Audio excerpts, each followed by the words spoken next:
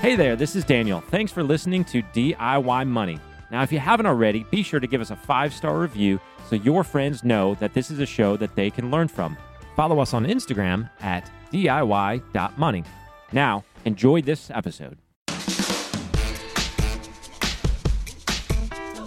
Welcome back, ladies and gentlemen. You're listening to another edition of DIY Money. DIY Money. Daniel, I'd like to stop right now and have you dance for us. People won't see it on the podcast. But you can see it on Instagram. If you're not on Instagram right now, you're probably older. That's okay. But if you are on Instagram and are not following us, please do so. DIY.money. Because after 12 years of working together, I have not ever been able to capture anything on video, audio. Maybe that's questionable sometimes, but that I can really just hold on to in this relationship, Daniel, that I can just kind of, I don't know, bring out on occasion when I need to. And you're feeling spirited. And just the other day, someone else, because I'm not really on Instagram, sent me a video of this pretty handsome-looking guy, if I don't say so myself, well-dressed, clean-cut. Great haircut. Dancing like, yes. I don't know if you can even call it dancing. It was... Wow. And it was like, flailing. Where was it shot? Where was this shot? It looked like you were in a closet. It's our conference room. We were set up for some other stuff. So it was like, I was on the agenda to get that done for our reels, because we're trying reels, because it's what the cool kids are doing on Insta. Yes. We're figuring stuff out. I love it. So I now have that in my phone. And what's funny is we tagged you in the post, and yet you didn't see it until somebody sent it to you. Well, I still haven't logged in and seen it. I don't have Insta on my phone. But anyways, check us out on Instagram, DIY.money. And you can see that where Daniel is dancing the night away. And the next reel, maybe we'll get Q. Not dancing. Nope, not going to do it. Probably won't. Wouldn't be prudent. But then again, I might. All right, let's roll right in. What else we got to talk about? What else? The book? Oh, the YouTube. Boom. Claire. I haven't figured out a good name for Claire other than just Claire. But Claire the... Well, we called her a producer last time. Yeah, but she's a producer, but we need an adjective. We need something there just to, boom, give her some, gusto. Anyway, she's doing a great job. If you're not yet on the YouTube, check that out. I don't know how to get there. Don't know where the link is. Yeah, but you can't search for it. We got to figure that out. Go to YouTube and type in DIY Money. You won't find it. I found it, but really? Algos probably know that I was looking for it. I couldn't find it. So Mike tried to say that to my kids. There's like an episode or two ago you said it was going to be on the website. Yeah, it should be. I got to talk to our web designer about that. All right, let's roll right into questions. We've got a question here from Davis Falk regarding business and income and sort of legitimizing something that maybe started out, hey, we try this, and then it turns into a legitimate career. So let's hit this question. Davis, what do you got? DIY! Hey guys, I just had a quick question. My wife and I are really starting to bunker down on our personal finances and kind of get some goals set in place. And I had a question about her finances as far as becoming a realtor. She became a realtor last year. Started off slow, didn't really have a lot of business, but this year she has done pretty well. She's bought and sold probably around 10 houses so far this year. And we just had a question on her finances as far as the best way to go about doing income as a business versus personal income, filing potentially for an LLC or some sort of creating some sort of business for her. That way we don't show as much gain on the personal finance side, and we can more track and get credit, or I can't think of the word, for her business expenses and all that stuff as far as taxes go.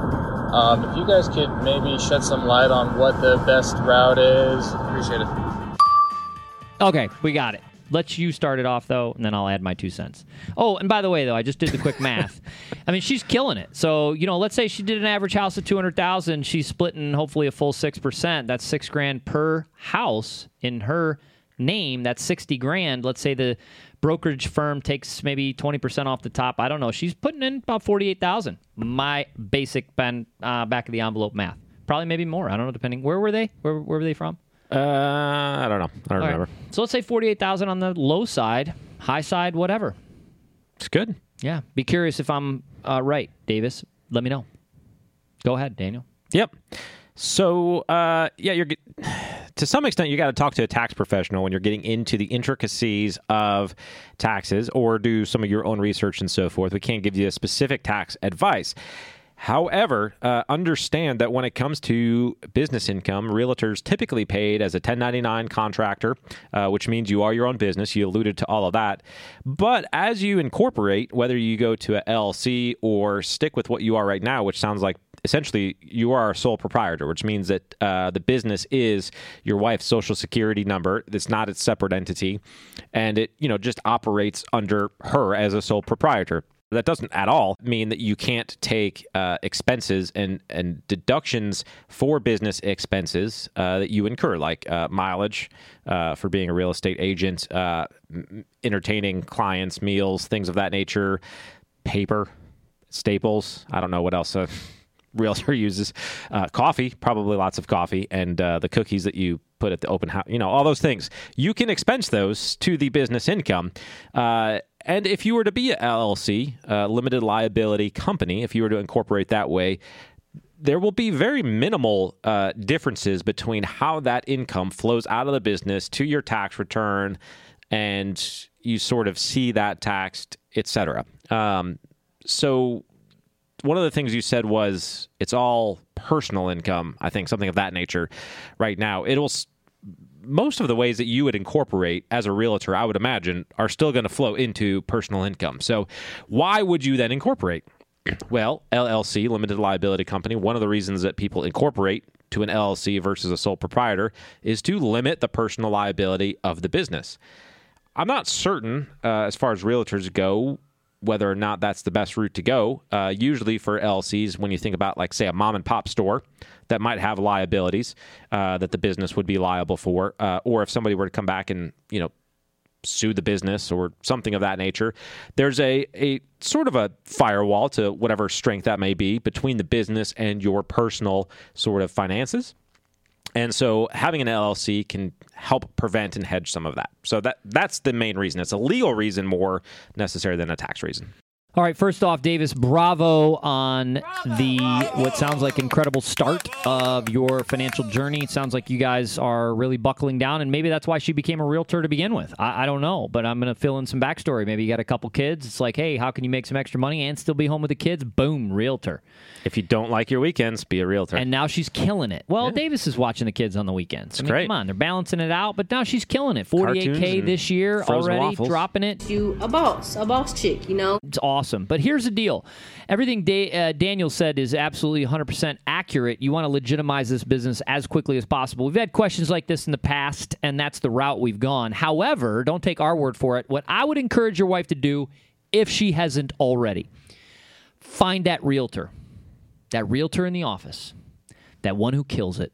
The $1 million realtor every year. She's been there for 25 years. She knows everybody in town. Your wife probably already knows her. She probably is using her as a mentor, learning from her, hopefully, and gaining wisdom from her. And maybe already said, this is what Marge said. I'm going to call her Marge. Marge, eh? Hello, Marge. Well, let's call her Sherry, because I know a Sherry who is killing it in real estate. She's been phenomenal.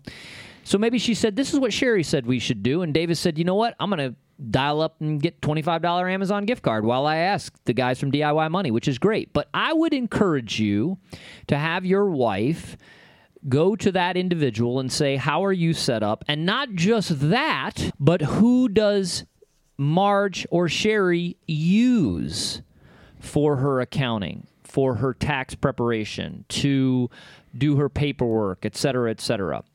And again, it's not her friend who joined the brokerage or the realtor realty company 2 years ago. It's the one who's been in it for 20-some years, who's gone through the ups and downs, understands, probably doing the whole house flipping themselves, buying, renting out, probably has some investment properties. That's the one your wife needs to connect with and get the information. And ideally, you want to do so before the end of the year, because even though it's all, quote, as you said, personal, she can still be a sole proprietor this year, and she can still take all those deductions this year. And any accountant who's going to be working with her or you is going to suggest that.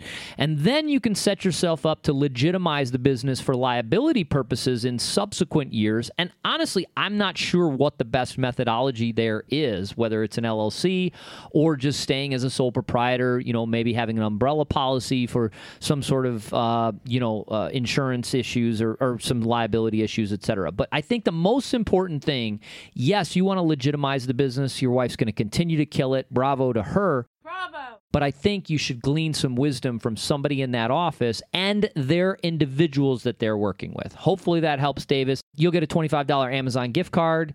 If you're new to the show, all Davis did was send us a voice memo through his phone to podcast@DIYmoney.org. That's podcast@DIYmoney.org. And since we used it on the show, he's going to get a $25 Amazon gift card. You can check out the book, DIY Money, on Amazon. That's right, it's on Amazon. Or the YouTube station that has just launched that hopefully you can get to through our site pretty soon. That's DIYmoney.org. You can check out Daniel's dance moves on Insta. That's DIY.money. And you can still join the DIY tribe. We've got 500 some odd members that haven't heard from me in several weeks, but I promise you, you're going to want to join that. You know what would get their attention is if you danced on there. I got some special, I got some special things coming towards the end of the year for the DIY tribe, and just the DIY tribe. Oh, I might log in. No, you cannot log in. All right, we're going to wrap it up. Thanks so much for tuning in.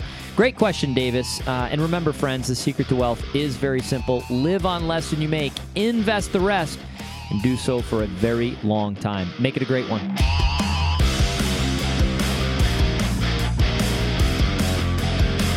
Thanks for listening to this episode of the show. If you want content delivered to you regularly, be sure to follow us on Instagram @DIY.money. And if you want your question aired on the show, be sure to send that to us, and you'll get a $25 Amazon gift card. This show is for entertainment and educational purposes only and is not intended as personal financial advice. Before making any financial decision, please do your homework and consult a financial advisor as needed.